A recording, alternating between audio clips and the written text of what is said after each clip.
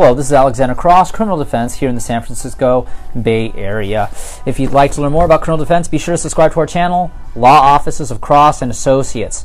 So we received an interesting inquiry here on our YouTube channel. This has to do with somebody who was arrested for sexual exploitation of minors. Criminal attorney, Richmond.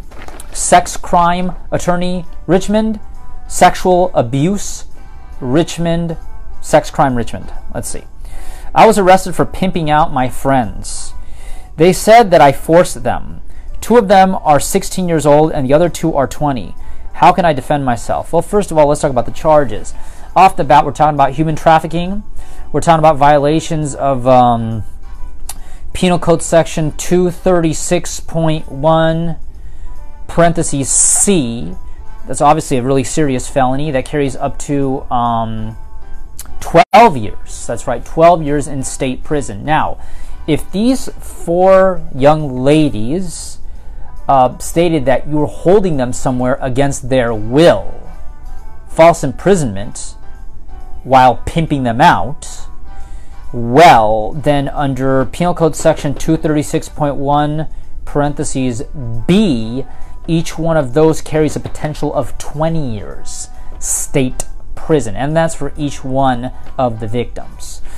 Now, but that's assuming that they were held under the will. Like, for instance, I remember years ago I had a client who got accused of keeping women addicted to controlled substances so that he could keep pimping out their services. One of the big things that are going to be done here is we're going to have to look at the advertising.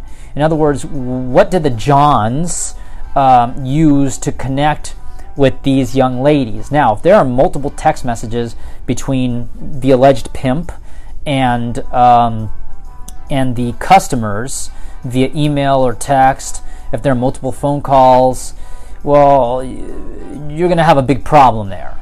But if there are no text messages, if we look at your phone, you look at your cell phone and we see no phone records of any text messages regarding any kind of sexual activity, no emails, no Craigslist ads, nothing indicating that you're involved in this, well, the DA would have some difficulties proving the case because it would be kind of a he said, she said type thing. Generally speaking, this is somewhat of an operation because you have to advertise for the Johns and you have to maintain communication. You have to have some kind of payment structure. There has to be some kind of payroll set up so that the girls get paid something. I mean, there's this whole thing that goes on, and there's got to be some kind of record. There's got to be something there, and if there's nothing there, well then there's going to be some difficulties in proving the case on behalf of the DA. However, if there's many text messages and phone calls between the Johns and you're going to have some difficulties.